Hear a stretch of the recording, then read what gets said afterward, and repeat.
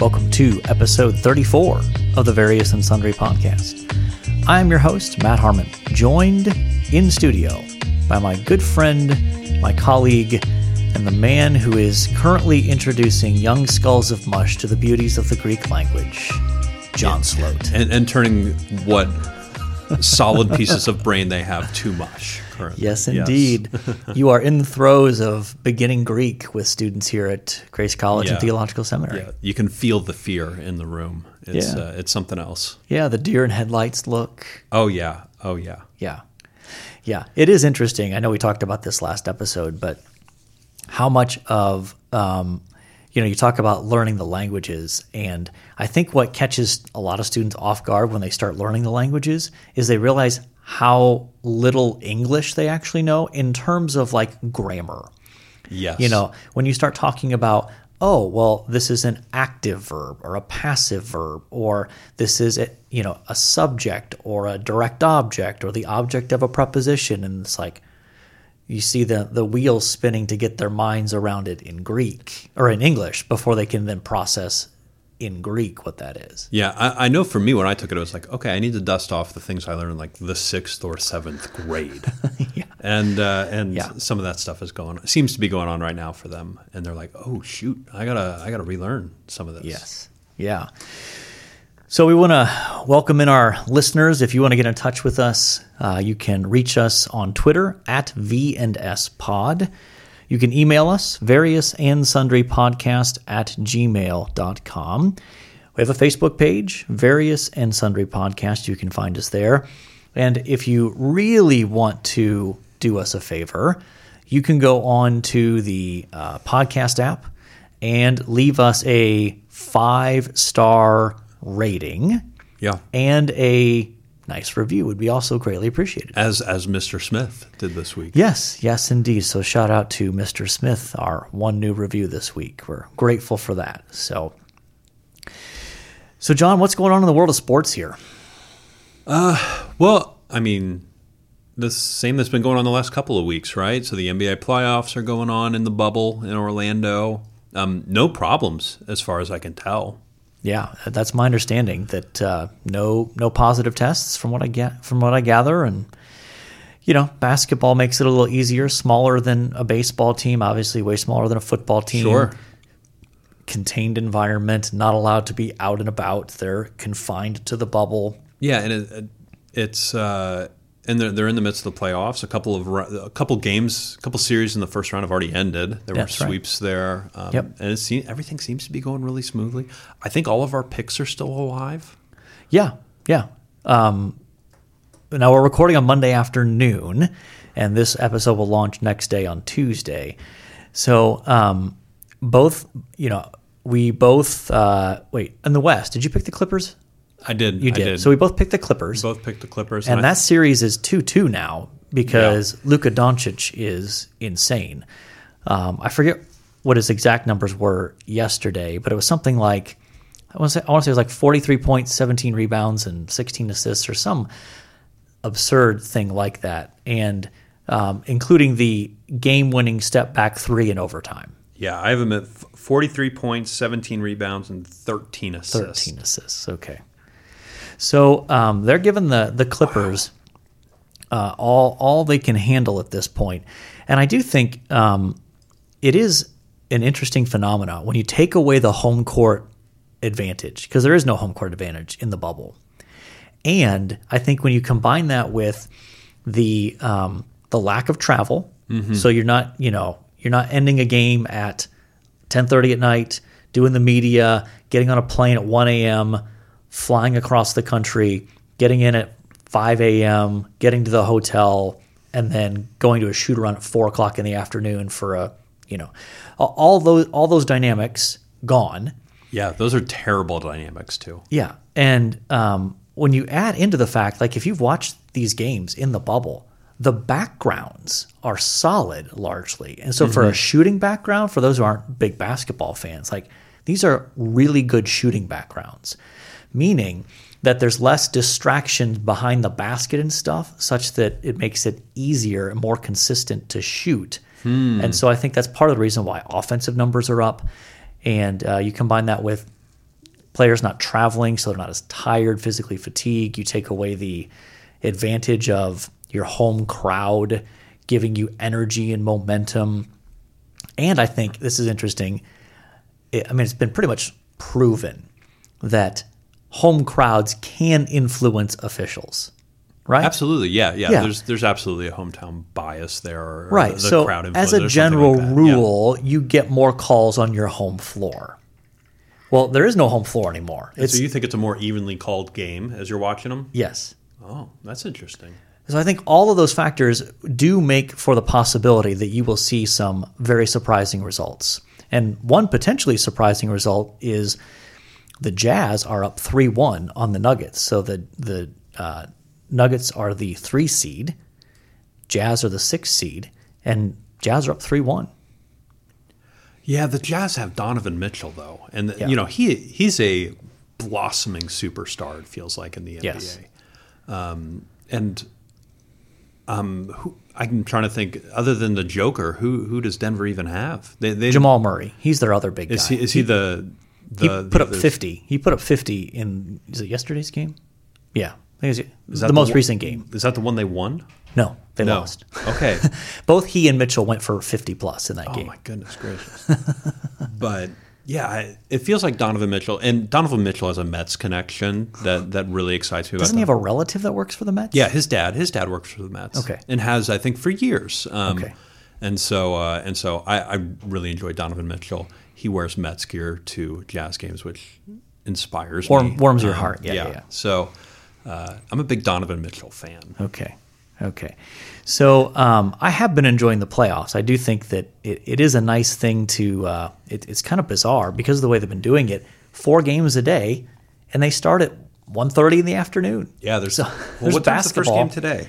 Well, I think even as we're recording here, we've got a game about to start. So these games are starting at 1:30 in the afternoon. You've got basketball from 1:30 all the way till essentially like 11:30 or midnight. If I was a college student right now, I'd be loving this. If I didn't have like a full-time job that I was doing things all afternoon, Yeah. I think I'd be in the dorm watching a lot of basketball. Yeah. So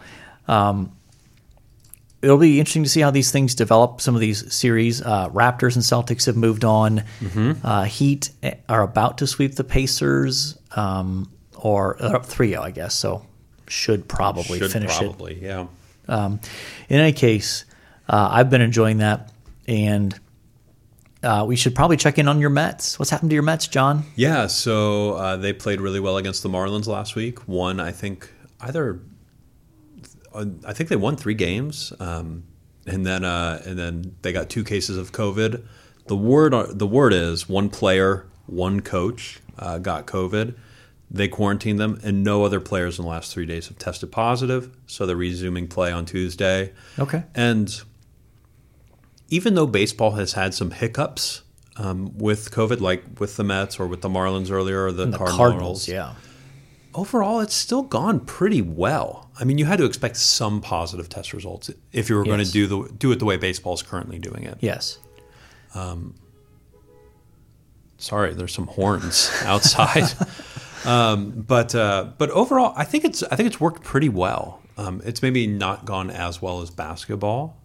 No, but in some ways that's an unfair comparison because you've got smaller teams, fewer teams, and you've got them clearly in a bubble. Like they're not traveling. They're all confined. Baseball's trying to do a full season, quotes. 60 games where basketball's doing I think it was 7 or 8 games and then the playoffs. Yes. That seems much more doable Yeah. than a full season. Yeah.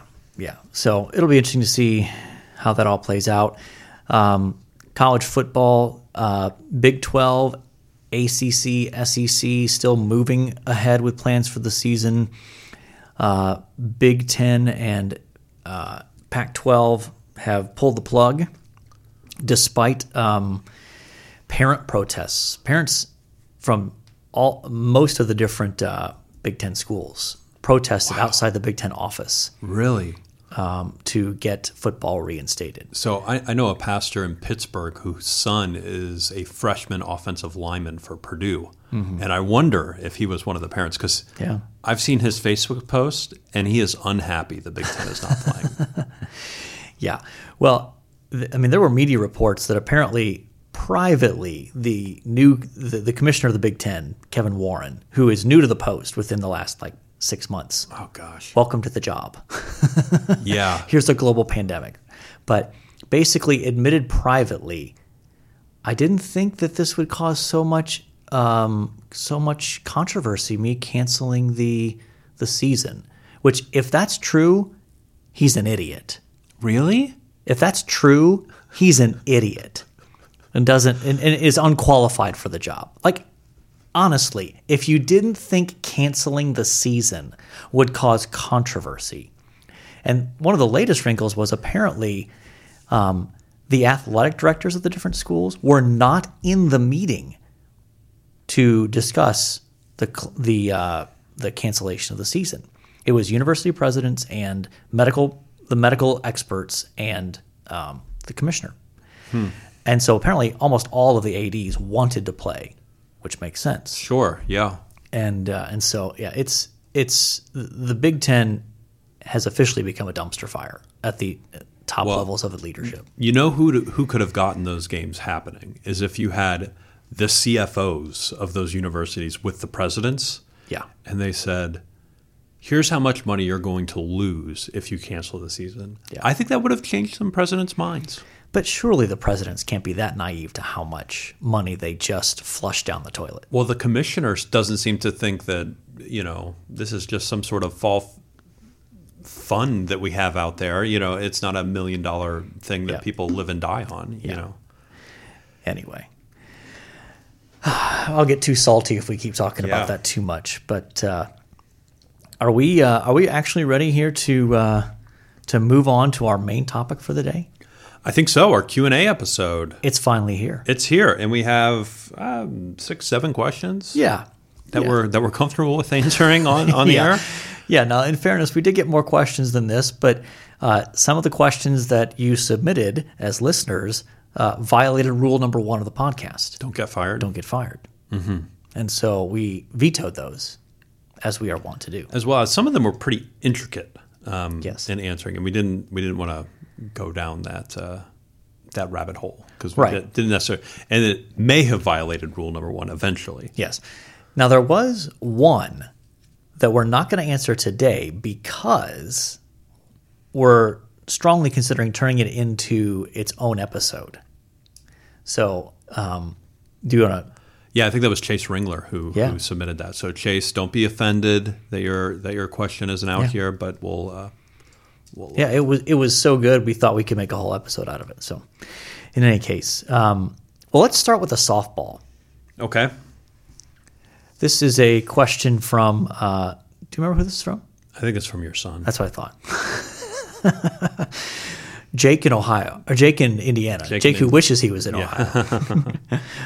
Asks, who came up with the podcast idea? Well, it was him, wasn't it? He likes to think so. And in fairness, he and his friend Landon did have a role. But, I mean, we do go into this. We'll give the short answer to this because we talk about this in episode 0. So if you're new to the podcast, you might want to go back and check out episode 0 to see a little bit more about this. But basically, this podcast grew out of our Sunday afternoon conversations, watching sports of various kinds on Sunday afternoons after eating clunch, which is Kate's lunch. My wife, Kate, makes a delightful lunch after church involving breakfast foods. And so a lot of those conversations cover the kind of topics we talk about in the podcast. Sports, theology, culture, books we're reading, travel, all those sorts of things. Yeah. And so both Jake and his friend Landon were, as they would sit and listen and participate to some degree. Which I didn't even know they were listening to us most of the time. At one point they said, you guys should do a podcast, and it should be this, you guys talking about these different things. So they get some partial credit. Not full credit, but partial credit. Where do you give the rest of the credit to? I think we had actually talked about that idea as a possibility before. Or at least I had tossed it out as you ever think about doing a podcast? I think we could do a podcast. but this sort of crystallized it, having some outside. Well, and then I think I was skeptical the whole time we were planning to do this, and just to put my cards on the table, I thought, who's really going to listen to us? And I was like, if we get 50 downloads a week, I'll be happy. I think that's kind of where I was at. Yeah. And lo and behold, we simply blow that out of the water. Yeah. On a weekly basis. It's been fun. So, yeah. Next question? Yeah. I think next question. I'll ask this question. And our questions are really all over the map. Hence, this is the Various and Sundry podcast, so here we go. Matt Harmon, was Isaiah 40 to 66 written sometime after Isaiah 1 to 39? Yeah, so for our listeners who may not fully grasp what that question is trying to get at is... Isaiah is a book of the Bible. Well, yeah, I hope most of our listeners know that. In the academy, in scholarly circles, it is a widely held belief, scholarly view, that Isaiah 1 through 39 was written at one point in history, perhaps even by the prophet Isaiah, and then chapters 40 through 66 were written by someone else a couple hundred years later in this view. And so this listener, I think this is Chris in Indiana, who sent this. Yeah? No? I thought it was Austin Kaufman. Oh, okay. Well. Sorry, I'm using last names. I shouldn't use last names. Maybe it's Austin in Indiana. Austin in Indiana. Yeah, there you go. In any case, I am fully convinced that the prophet Isaiah wrote the entire thing. But it should be noted that when it comes to sort of these prophetic books, they are usually a collection of different prophetic oracles that the prophet gave throughout the course of his life, rather than necessarily being a continuous narrative of, maybe written at one particular point in the prophet's life, more of a towards the close of the prophet's life, they were gathered together and organized in certain forms. And so I think that I do think Isaiah wrote all 66 chapters, but it is entirely possible that these prophetic oracles came from different points in his life and ministry. And I think the biggest thing that people push back on is some of the predictive prophecy that is in chapters 40 through 66 that seems like, well, is Isaiah really announcing 100 plus, 200 plus years in advance certain things that are going to happen? And my answer is, yeah. And there is a pretty sharp divide there between 39 and 40. I think scholars, for the most part, agree that there's a shift in writing there. There is, though that is often overplayed. But there is a somewhat of a shift there in terms of tone and emphasis, and the move from more emphasis on God's impending judgment and exile coming, and then in chapter 40 there tends to be more of a shift towards God's going to bring restoration. And however, a shift does not necessarily mean new author, right, which seems to be a kind of a theme when we're looking at critical scholars who want to break things apart. Like if there's any shift, it's a change in authorship all of a sudden. Yeah. And you see it with Paul's work and people that are questioning that, is that anytime there's a shift in writing, they question it. And I just don't think that's the case.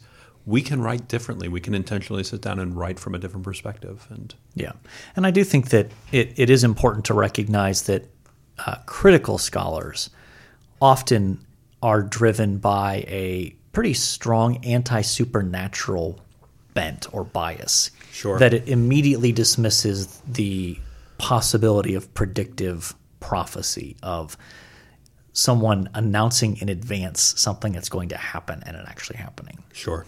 So I think that's helpful to note. So this third one's for you, John, singling you out. Okay. So here we go. John, please talk more about being a Jets fan. Why are you a fan? What does it mean to be a fan through the thick and thin? Why have you chosen this road of misery, John? Yeah. I'm going to expand that out to include my baseball team and my basketball team as well. Yeah, go for it. Because I feel like I can talk about them all pretty similarly. Yeah. Jets, Mets, Knicks. When was the last time there was a championship in that batch? The last time? Yeah. 1986. Like a Like, I'm not talking like winning the division or winning the conference. I'm talking about Super winning Bowl, the World Series, or NBA championship. NBA championship. Yeah, 86. The Mets, or 86. The Mets won the World Series, which is 2 years before I was born. Yeah. So in your lifetime, your never seen any three of those. most cherished teams have never won a ultimate championship. That's correct. I've seen the Mets at the World Series twice, so Yeah. 2000 and 2015. Yeah. So like clockwork, every 15 years or so. So we only had 10 more years to go, John. Yeah, and then the Jets I've seen in the AFC Championship game 3 times, Yep. and the Knicks I've seen in the playoffs a few times that I can remember. They went to the '94 championship, but I don't remember that championship. And even that finals appearance was completely eclipsed by the O.J. Yes. Simpson mess. Him Yes. being wanted for murder and Yeah. the chase and all of that. Those are actually some of my earliest memories, is my mom watching the O.J. trial. Anyway, I vividly remember my mom watching the O.J. trial. It's all based on where I'm from. I'm Sure. born Long Island, and left when I was young, 7, 8 years old, something like that. But my I kind of picked up the teams my dad had, and Yep. they were Mets, Jets, and Knicks. Now my dad, my goodness, I mean, he's seen the Knicks win a couple championships. He's seen the Mets win a couple championships, and he's seen he would have seen Joe Namath win the championship in '69. So Yeah.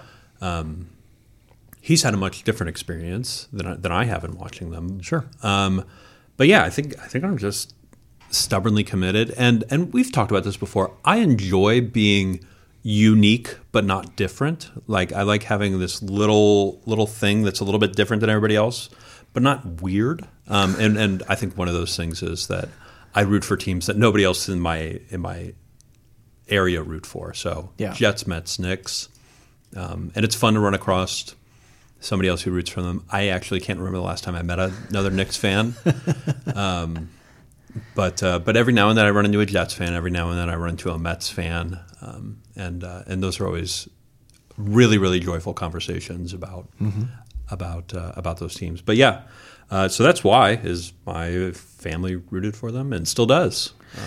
So talk a little bit about the whole thick and thin piece of it. Like, what is it like to be a fan of franchises that at the moment, and really throughout the course of your life, you've had some of these little, spikes where they're moments of greatness, where they're yeah. good, where they're really good, like championship contender good. Well, I would say even when the Jets made the AFC Championship in probably the last 10 years, 10 or 12 years, they made it twice, and those were surprises. Yeah. Like the team during the regular season, you went, "Oh my gosh, they're sort of 500. Oh, they barely made the playoffs," and then it's like, "Watch out!" It was one of those moments.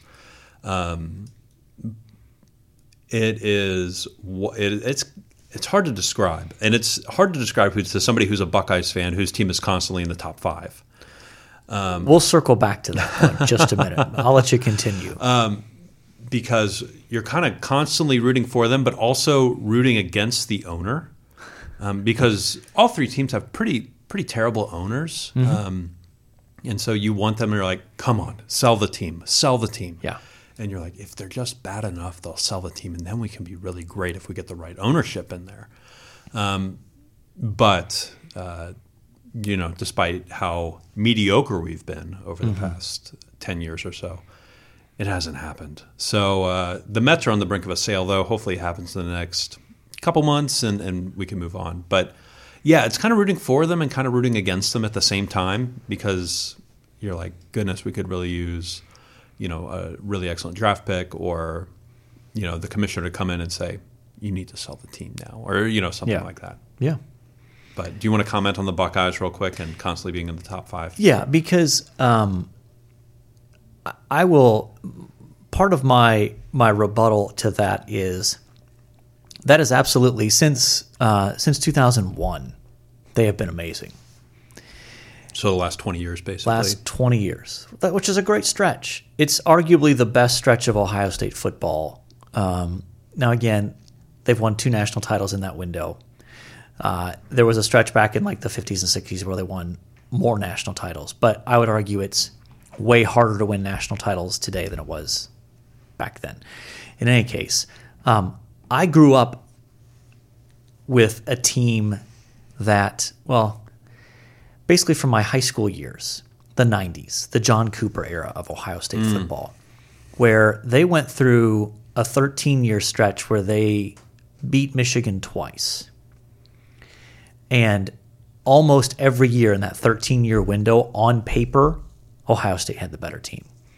And the number of times where Ohio State was undefeated going into the Michigan game and just needed to beat them to go on to play for a national title, there must have been at least 3 or maybe 4 at times in the 90s where that happened. But that's still consistent, good teams. It is. But here's the thing. Because college football is different, that's the season breaker. It's not like the NFL where your Jets can lose twice to the Patriots and still make the playoffs and have a successful year. Ohio State loses to Michigan, and that's it. Their year's done, typically. Like, yeah, they can go off and win a bowl game or something, but they can't compete for a championship. Yeah. So part of that is just the different nature. So I had to endure the years where Ohio State would consistently lose to Michigan. And now my children have grown up in a period where that almost never happens. Like my youngest son, Jake, is 19. Twice in his lifetime, Ohio State has lost to Michigan. Twice. Has your son, Jake, ever known the Buckeyes to be unranked, out of the top 25? Yes. There was the year after, the year before Urban Meyer took over. And there was the mess with the Tattoo Gate scandal. Oh, yeah. Junk. And they were 6-6, lost their bowl game to go 6-7. So the year before they Urban fell Meyer, out of the top 25. They were out of the top 25. And then the next year they were on a bowl ban, ran the table, went undefeated, but couldn't play in a bowl. So, but yeah. So I'm not putting it on the same level as the misery of the Jets and Mets and the Knicks, but I am intimately familiar with having your entire season thrown away because your more talented team can't win the most important game on their schedule. But none of my teams are more talented. None of them are more talented. Fair enough. I won't. They are all mired in mediocrity. I won't debate that. And subpar performances. Okay. So this is sort of in that same realm. The next one is favorite sports if you had to moment? name one or maybe several, what was your favorite moment in sports, or several that are your favorite? I thought about this a little bit. I think watching Eli Manning lead the charge with the helmet catch of David Tyree against the Patriots in the Super Bowl in their undefeated season. But it was the Giants. I know. It's not my team. One of the rivals of your beloved Jets. I know, but it was such a euphoric moment to watch. Your the hatred Patriots. of the Patriots overcame that. Okay. Yeah. And I think about it as like, what's the greatest sports moment I've lived through? I'm thinking that might be it. Watching that comeback happen, and that might be it. Okay. I was thinking about it earlier, and I think that might be the best one I can think of. Okay. How about yourself? Well, I've got 3. It's our show. We can do what we want. So if you want to come back and add some more, you're welcome to do that. I'm going to go with 2 Ohio State ones. Okay. The first is winning the national championship with that 2001 team that came out of nowhere, went 13-0 in the regular season, and was a double-digit underdog to Miami of Florida and beat them in double overtime. Yeah. That was an unexpected national championship. Cornerback blitz. To be sure. The other one was Ohio State, their national championship team, the one they won it in the 2014 regular season, 2015 championship playoff. But not the title game. It was when they beat Alabama in the national semifinals. And there was an iconic moment in that game where Ohio State was not given a chance, okay? Not really given much of a chance. I don't know if they were double-digit underdogs, but they were probably close, at least a touchdown. And Ohio State had rallied all the way back, taken the lead, and but Bama had all the momentum, had Ohio State pinned deep much of the fourth quarter, and then there is one of the most iconic plays in all of Ohio State football history was the 85-yard touchdown run by Ezekiel Elliott, where he busted through the left side and outran everybody to the end zone. It's one of the most iconic moments in Ohio State football history. And then the third one was from my experience at Lakeland Christian, being a part of the team that being a part of the coaching staff and having my son on the team when we won our first sectional game in program history a few years ago. That was a pretty special moment. I'll add one. Okay. So we live in northern Indiana. The baseball team of choice here is probably the Chicago Cubs. Yeah. Probably the majority of the people here are Cubs fans. Yeah. And in the playoffs, the Mets played the Cubs. That was back in 2015, right? 2015. Yeah. And Aaron Crabtree, who I was working for at the time, is a big Cubs fan. We did not talk through the series. And we had a Cubs fan in our life group.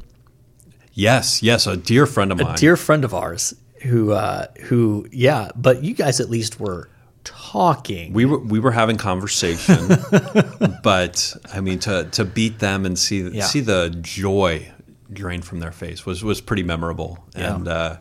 And seeing Daniel Murphy hit all those home runs against the Cubs was fantastic. Yeah. Next question. Ready? Yeah. Should we as Christians listen to Bethel and Hillsong music? Do you want this one? Do you want to go first? Or you want me to? I'll let you take the lead on this. Okay. I think we might have a little difference of opinion on this one, or probably degree. I think we probably shouldn't, but at the same time, I'm not sure it's a hill I'm willing to die on. Okay. How about yourself? Yeah, I'll probably push a little further, and I will make the distinction. I absolutely do not think that we should be using their music in worship services. And not so much that the songs themselves are necessarily questionable theologically. But we don't want to be pointing people towards those ministries. Exactly. Yeah. When you find out more about their ministries, there's some goofy stuff going on in both the Bethel camp and the Hillsong camp. And so I'd be a little hesitant to point people towards that. And so that makes me hesitant then to recommend their music or promote singing it, especially in a worship service. Yeah. So I think we're largely on the same page. I think I'm probably maybe a little bit more forceful. Yeah, I think and that's what I meant when I said I think we're at different spots. I'm more on I don't think we should, but it's not something I'm going to really strongly advocate for. Yeah, I'm not willing to die on that hill, but I might take some shots. I'm willing to take a little punishment on the hill, maybe. Next question. Yeah. I better ask you this one because it's directed at you. What are Dr. Harmon's laments is how the question's framed, about soccer. And what rules would he change to make it better? Yeah. Did you add that question in? I did not. No. Okay, because I know you have specific rule I do, improvements. So yeah, so I think a couple things frustrate me about soccer. I think that more so perhaps than any other sport, the team that is better loses more often than in other sports. Because of the nature of soccer, it feels to me like I've seen enough soccer matches at the high school level and then at the like World Cup and Olympic level where it seems like one team is better, more skilled, better players, but can't seem to break through and score. And then they have one breakdown where the other team gets a guy out in front and they score. And so the better team, even though they dominate the entire game, ends up losing the game. I don't tend to like sports like that. I don't tend to like situations like that. That's probably why you like college football, because the higher seed wins so regularly. The better team tends to win, yes, more consistently. The other thing I don't like is the fact that you can play forever and still end up 0-0. Yeah, tying's a tough part of that game. Yeah, and that you get to points where it's, okay, we're giving up on actually trying to play the game anymore, and now we're just going to have penalty kicks to see who wins, which to me is crazy because it would be like playing a basketball game for, 4 or 5 overtimes and then deciding this is enough. Get your best free throw, get 5 guys, they each take 1 free throw. Whoever makes more free throws wins. What is that? What is that? Yeah. So I'm not a fan. Okay, so rule changes. Okay, you ready for this? Yeah, I mean, I've heard these before, but lay them on me. I'm going to give my radical one and my less radical one. Okay. The radical one would be to eliminate offsides. Just eliminate it. If you want to send somebody back there to cherry pick and play behind the defense, let it happen. That's your radical one? That's my radical one. I think that's less radical than your other one. You think so? I think so, yeah. Okay, well, we'll let the listeners be the judge. My other one is to bring a little basketball influence into the game of soccer. This is radical. I think that, in basketball you have, front court and back court, and once you get the ball into the front court, you cannot take the ball into the back court. It's a violation, it's a turnover if you do that. Sure. Let's bring that into soccer. So once the ball is advanced into the front half of the field on offense, to not be able to intentionally kick the ball back into the back half of the field to reset and to reorganize the offense, I think that would compress the field. I think it would create more turnovers and create more fast break action. It would be very exciting. Yeah. I think it would increase the intensity and excitement of the game. I think that's radical. You think so? I think some purists are going to be... Well, I've already lost the purist, John. I've already lost the purist, so... And those are the questions we could answer. There you go. Those are the ones that don't violate the rule number 1 of the podcast. So are we ready to move on to Athlete, episode 34 here? I think so. You want to walk us through them? Yeah, sure. So a few running backs from the NFL. Walter Payton. 85 Bears. Yes. Thurman Thomas. Bo Jackson. So pretty solid. Yeah, solid group there. Yep. In the world of the NBA, Shaquille O'Neal did wear 34. We discussed him a little bit under number 32 as well. So yeah. Hakeem Olajuwon, who was a dominant center in the 90s. For the Rockets. Yeah. And then in the world of baseball, Bryce Harper and Kirby Puckett. Kirby Puckett, Twins legend and a guy that if you walked past him on the street, you'd never guess he was a professional athlete. He did not have the professional athlete build. Shorter guy, kind of chubby looking. And so, you'd never guess he was as athletic maybe as he actually was. Great name, though. Kirby Puckett. Absolutely. So, and then for Ohio State, 2 running backs, Raymont Harris from the 90s. Noteworthy running back. And then more recently, Carlos Hyde, running back from 2010 to 2013. I always enjoyed Carlos Hyde. Still plays in the NFL. Yeah. A good, solid NFL running back, nicknamed El Guapo. El Guapo. Yeah. Yeah, just a solid runner. I mean, isn't going to, at the NFL level, isn't going to bust a long run, but isn't going to lose you yardage either. Yeah, absolutely. So who you like here, John? Well, if we, I moved to eliminate all baseball players from this list. So moved?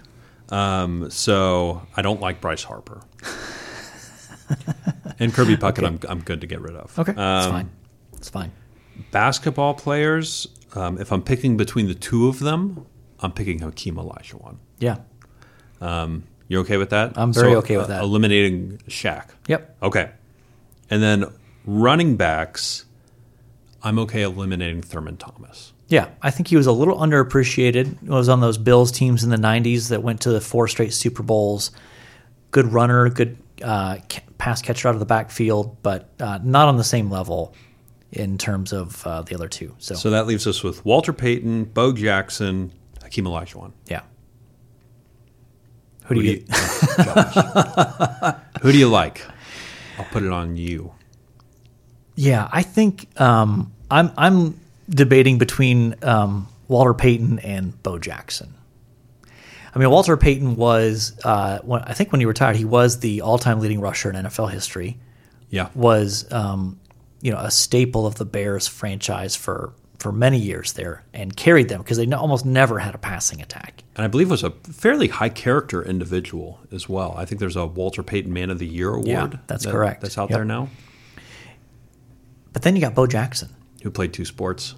Yeah, and was freakishly athletic. I mean, we throw that term around, but there's a 30 for 30 on Bo Jackson, and it is fascinating because he was not one of these guys that was freakish because he, threw himself into the weight room and did all, like, he was just naturally working with a different set of athleticism than anybody at the time. Yeah.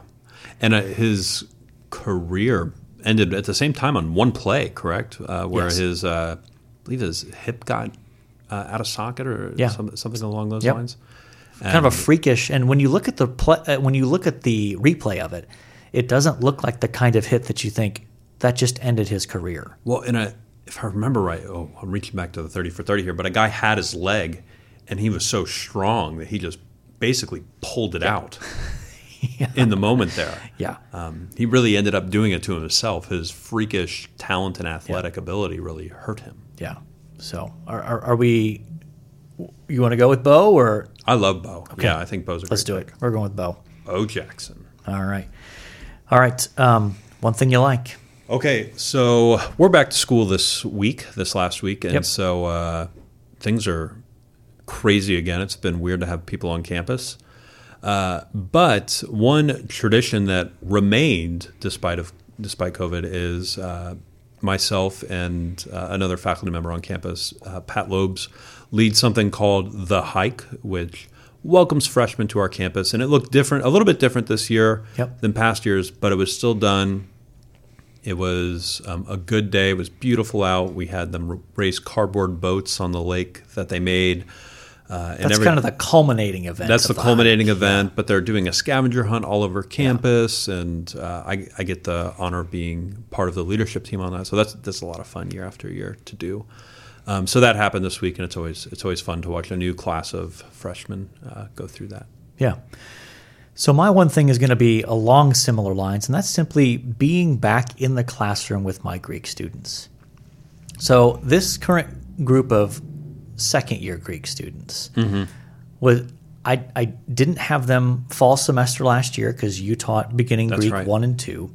So I had them for beginning Greek 3 and then one in-person class period of Greek exegesis before we shut things down for COVID. So it is great to be back in the classroom with them and just reconnecting with them and having discussions about the Greek text. We're in Galatians. I'm really enjoying that.